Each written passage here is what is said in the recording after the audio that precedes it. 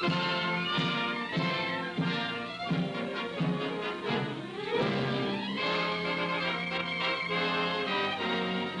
morning! Today is Sunday, the first day of October 2017.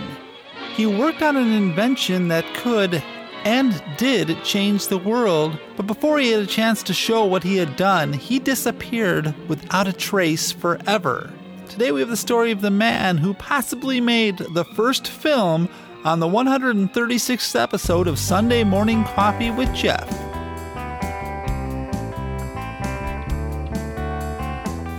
Coffee with Jeff. Coffee on Coffee with Jeff.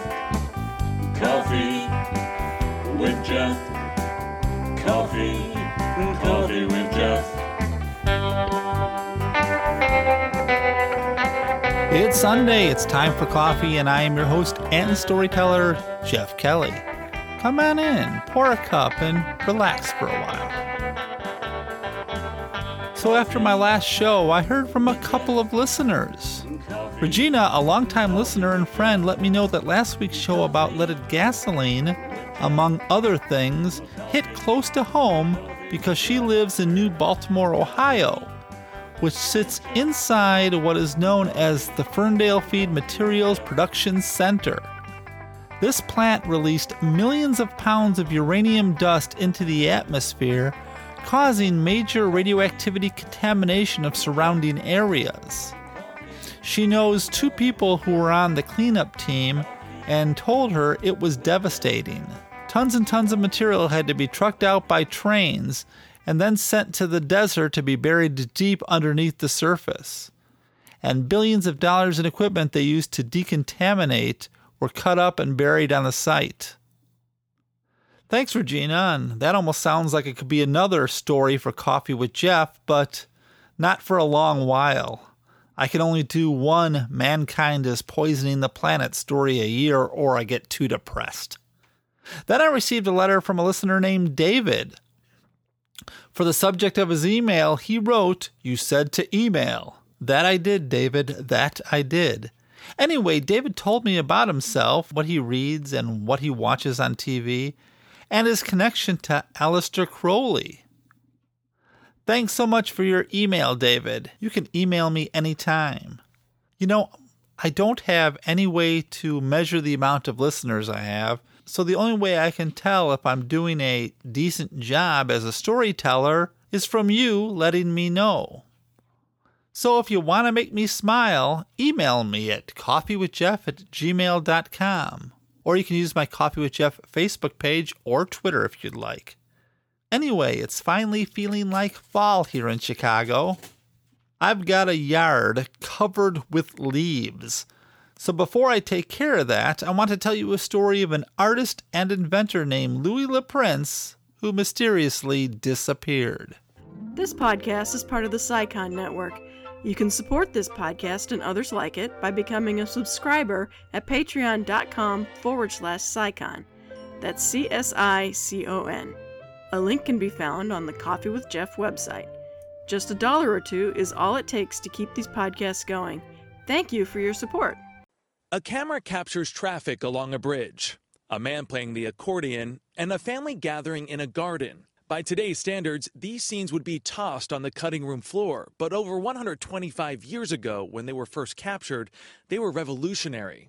And odds are you've never heard of the man behind the camera. In the English city of Leeds, he's an icon, Louis LaPrince. The story goes like this. Edward Maybridge was trying to photograph a horse with all 4 of its feet in the air at the same time, and in the process discovered the secret of making pictures move. Soon after, photographer W.K.L. Dixon, working for Thomas Edison, invented a motion picture camera called the kinograph and a peephole viewer called the kinescope.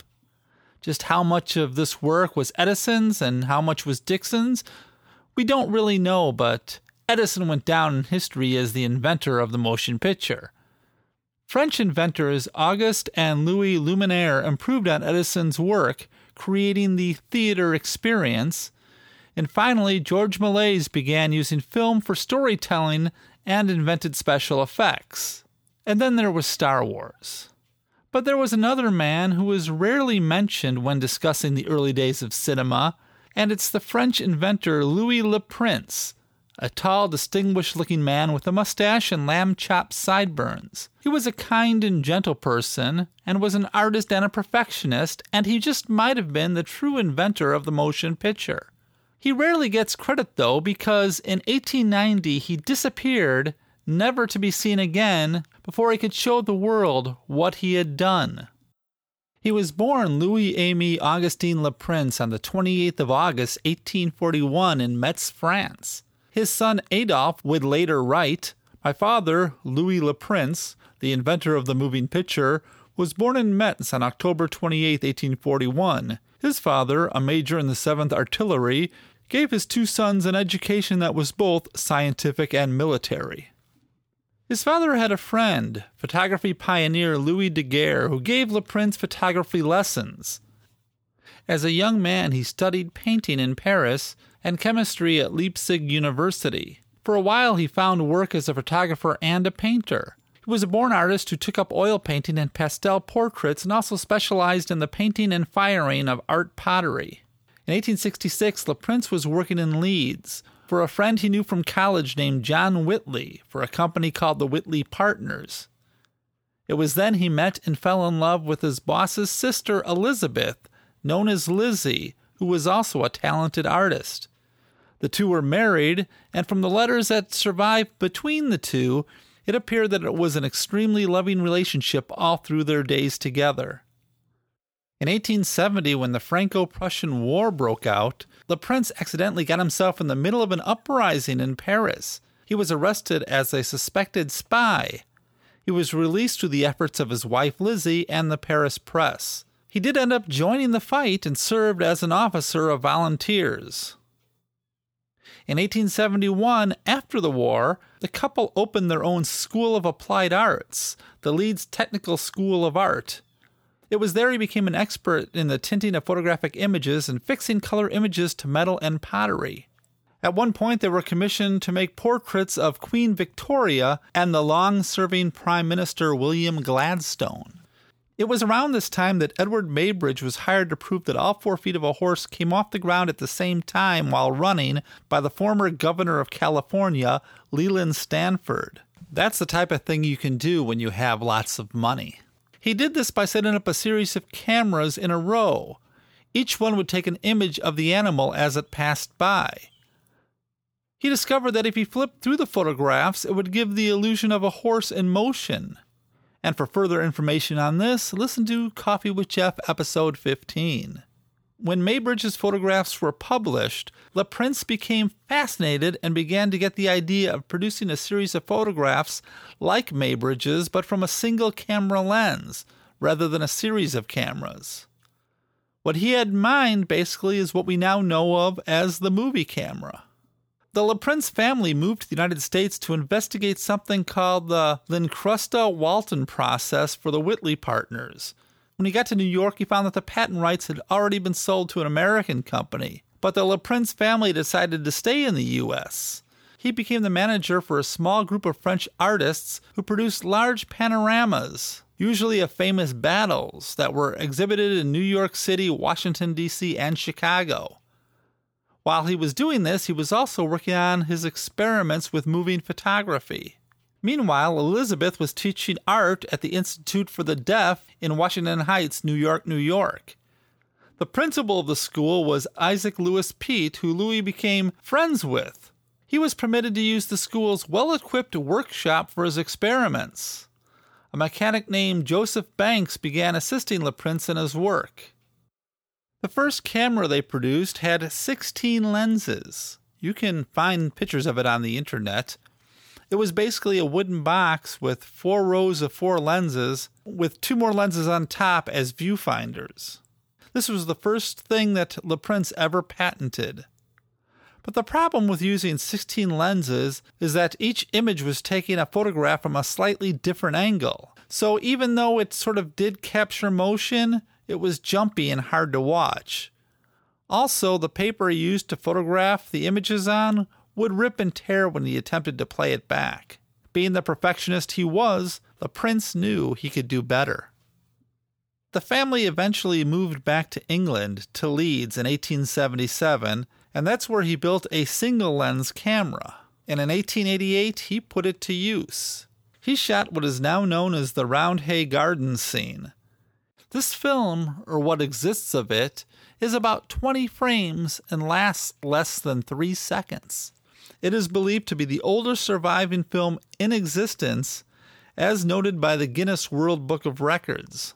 Some believe that Prince may have made films before this, but if he did, none survived.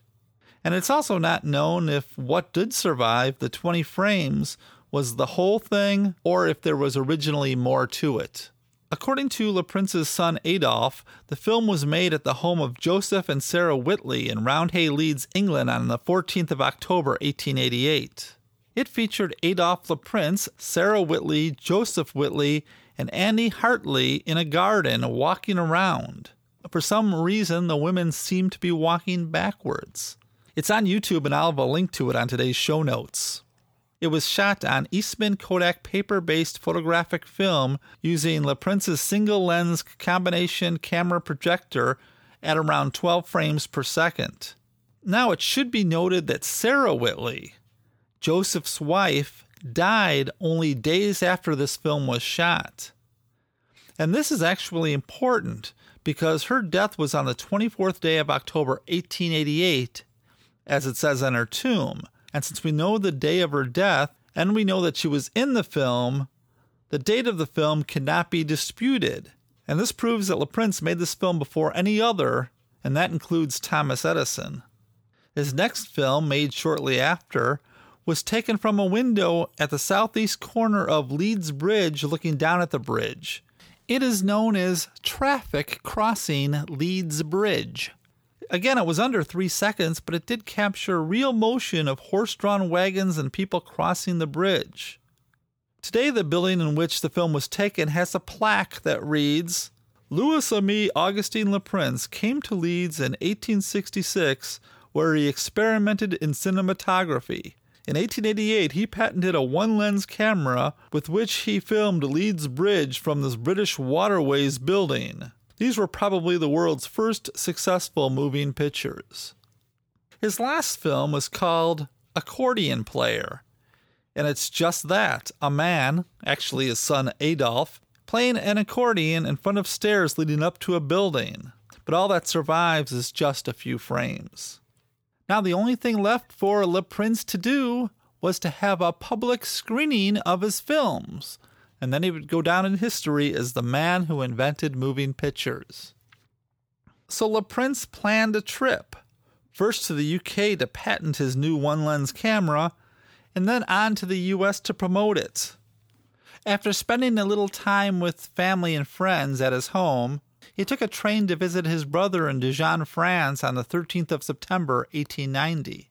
Apparently his mother had died, and Louis was due a large inheritance. And then on the 16th of September, he was supposed to be on the Dijon-Paris Express on his way back to Paris. He was going to meet some friends, pick up his equipment, then catch a ship to Liverpool to sail to America.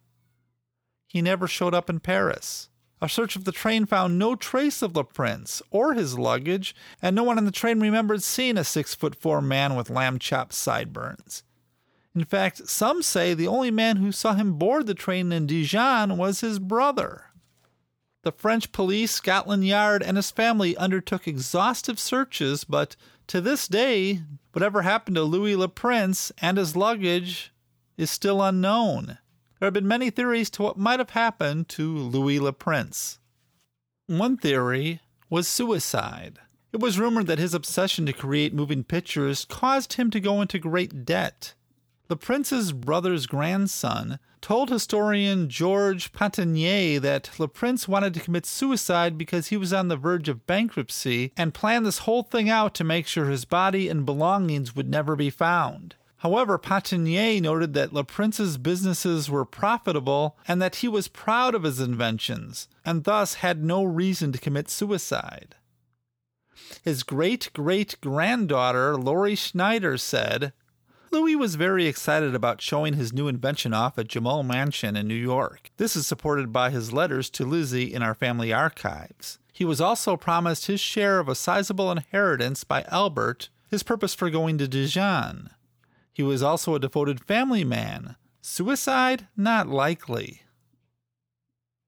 My thoughts is that if you were working so hard to create a world-changing invention, no matter how much in debt you were, you would want to play it out, show what you created or what was all that debt for.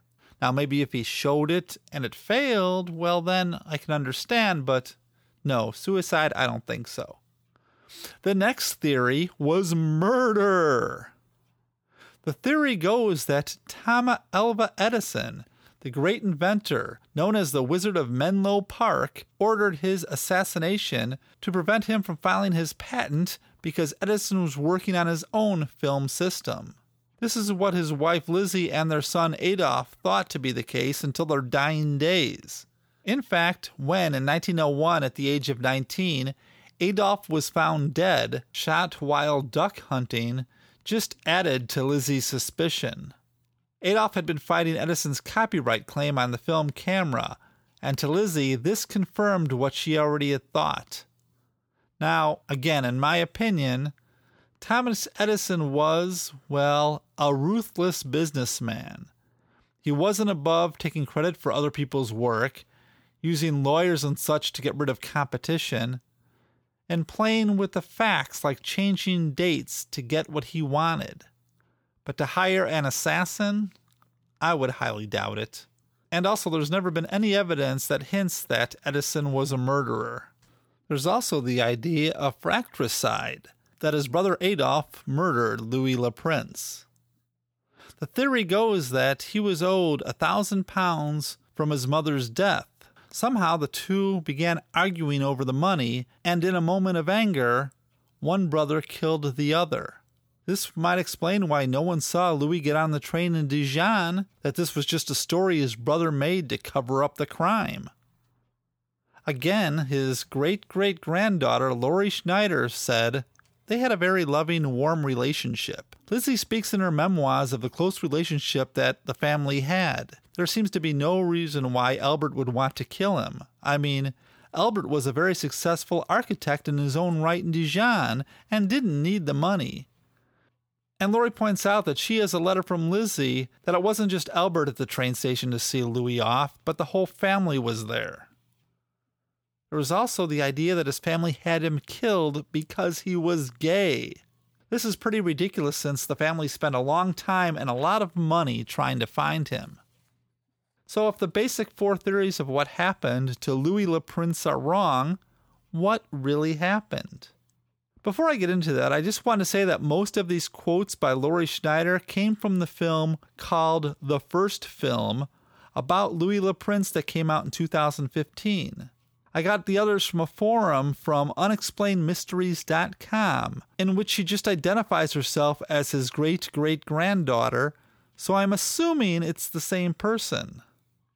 This next quote comes from the roundhayfriends.com site, in which she gives her own theory.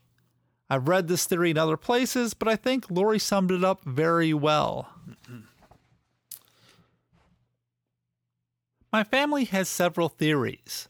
Some believe that Edison had something to do with it. Others believe that he engineered his own disappearance. My personal theory is pretty mundane. Since Louis took a later train, the Wilsons, who were to meet him in Paris, went ahead and left for England when Louis didn't. Since Louis took a later train, the Wilsons, who were to meet him in Paris, went ahead and left for England when Louis didn't disembark when they expected him to. According to Lizzie's memoirs, the train Louis took would have arrived in Paris at about 2300 hours. Being so late, he probably hailed a hansom cab to take him to his workshop. I think the driver, taking advantage of the hour and the darkness, took him to a remote location near the Seine, hit him over the head, and threw him in the Seine. There were 2 articles from the time that suggest that thieves were targeting lone travelers, and LaPrince was in the wrong place at the wrong time. I simply can't believe that a man who loved his family as much as he did, as evidenced by the letters, would either commit suicide or disappear on his own. In 2003, a photograph of a drowning victim from 1890 resembling LaPrince was discovered in the Paris police archives. No other information is available about this man, so no one really knows if it was him or not. But if so, it supports Lori's theory. Now, as far as the patent claim, Lizzie and the family had a problem. Since there was no body, they couldn't prove that LaPrince was dead. Therefore, the patent didn't transfer over to them. They had to wait 7 years before he was officially declared deceased. Now, an interesting story about Edison and his camera that came a few years later. The man who basically invented the movie camera for Edison, William Kennedy Dixon, was fired by Edison when Edison learned that Kennedy was helping to develop a film camera for somebody else. He, with a few partners, formed the American Mutoscope Company in New Jersey in December of 1895. In 1898, Edison and his band of lawyers sued them for copyright infringement, accusing the company of stealing his work. The court originally ruled in favor of Edison, but eventually, in 1902, the U.S. Court of Appeals ruled that Edison did not invent the motion picture camera and cited LaPrince's camera as one of the examples. Lizzie LaPrince spent her following decades in America trying to prove Lewis's claim to be the inventor of cinema. She seemed to have never got over her husband's disappearance, and that was even compounded when Adolf was found dead. She died on November 4th, 1925 in Tennessee. Bryony Dixon, a silent film historian at the British Film Institute, isn't buying that conspiracy, but says LaPrince did show a cinematic eye that was way ahead of his competitors. He understands instinctively to take, on the Leeds Bridge film, a high point, to look down at lots of different people moving, and this is what excites people about early film. Has anybody got a match? Thanks. Now I can light an old gold and listen to the Sad Sack. A little bit before I go, when I was about 75% done with today's story of Louis LaPrince, I found that there was a documentary film by a fellow named David Nicholson Williamson about LaPrince called The First Film. Apparently, Williamson had a lifelong obsession with LaPrince, and I debated whether I should watch it or not before I finished my story. I decided to go ahead and watch it and use it as a source. But the film was more of a documentary of Williamson's quest to find out as much information as he could about LaPrince, prove that LaPrince made the first film, and that he made his first film in Leeds. Personally, I would have preferred a more straightforward documentary about Prince. I mean, who was the first doesn't seem all that important to me. The man's story is what I was hoping to see, to learn a little more about who the man was. In fact, a man being interviewed in the film brings up that very point about just how unimportant it is to worry about who was first. You see, it's amazing that so many people seem to be working on the same goal of bringing motion to pictures at the same time in history, many independent from one another, and they were only sometimes months apart in accomplishing their goal. And much of it is how you actually define a film, what makes a film. And that being said, many arguments can be made about who was the first, depending on how you look at it. Now, to the people doing the work, it was important to them because being the first means you get the patent, which means you get all the money. Another interesting point that was brought up in the film was that of Mark Rance, who was a film historian. And I think LaPrince's great-great-granddaughter brought this up as well. All people want to do is talk about LaPrince's mysterious death. And in a way, that takes away from the man and his amazing accomplishments. He was a lot more than just a guy who mysteriously disappeared. Now, in the film, there's a little end bit, which is very silly, in which they attempt to recreate the Roundhay Garden sequence at the actual place it happened. They have an exact replica of the single-lens camera the prince used, and they think they found the exact site the film was made. The problem is the site's not the backyard of a country estate anymore, but a parking lot or a street in front of some apartments. So you have 4 people walking around trying to imitate 2.5 seconds of film. Granted, if the locations still look the same, it might have been cool, but in the film it just comes off as silly. Anyway, how about the ending credits? You know, I've said it before and I'll say it again. We at SciCon could use your money. It takes dollars to keep these shows going. Please consider becoming a patron of SciCon by going to our Patreon page. Just go to scicon.fm, that's CSICON.fm, and look for the Patreon link at the top. And a sincere thank you to all of you who already support the show. Speaking of SciCon, why not go over to our website and check out a few of our other shows? Hey, Gordon's Gun Closet is back. In the latest episode, he talks about pirate guns, which sort of goes along with the last episode of the History Files, which was all about pirates. You can find this and other shows at scicon.fm. You know, you can email me at coffeewithjeff@gmail.com. If you want to complain or just say hi, feel free. I'll answer your emails. You can also follow me on Twitter. My name is Coffee with Jeff, all one word. And I have a Coffee with Jeff Facebook page that you're invited to join. If you want to support the show but you don't have the coin to help financially, and believe me, I understand that, go over to iTunes and leave some stars or a review or something. Those really help in the iTunes ratings of my podcast. And remember, links to all the sources that I used to write today's story can be found at SciCon's Coffee with Jeff page for this episode.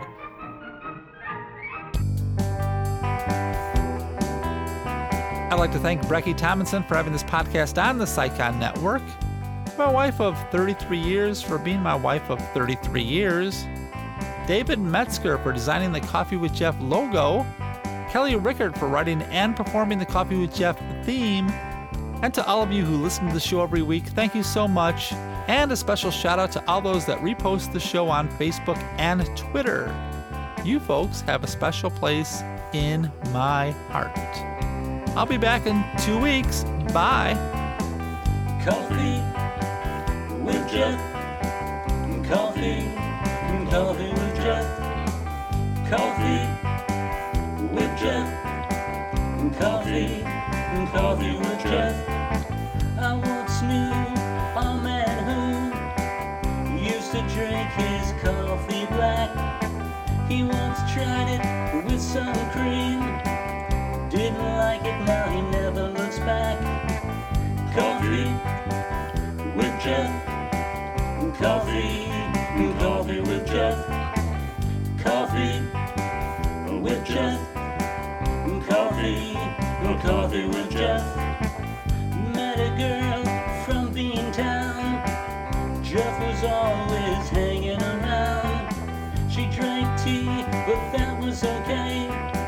She was the dawn of Jeff's new day. Coffee with Jeff. Coffee with Jeff. Coffee with Jeff. Coffee with Jeff. Years go by and life's filled with change. Sometimes your plans get rearranged. He's seen it all and he's weathered it too. So Jeff wants to have some coffee with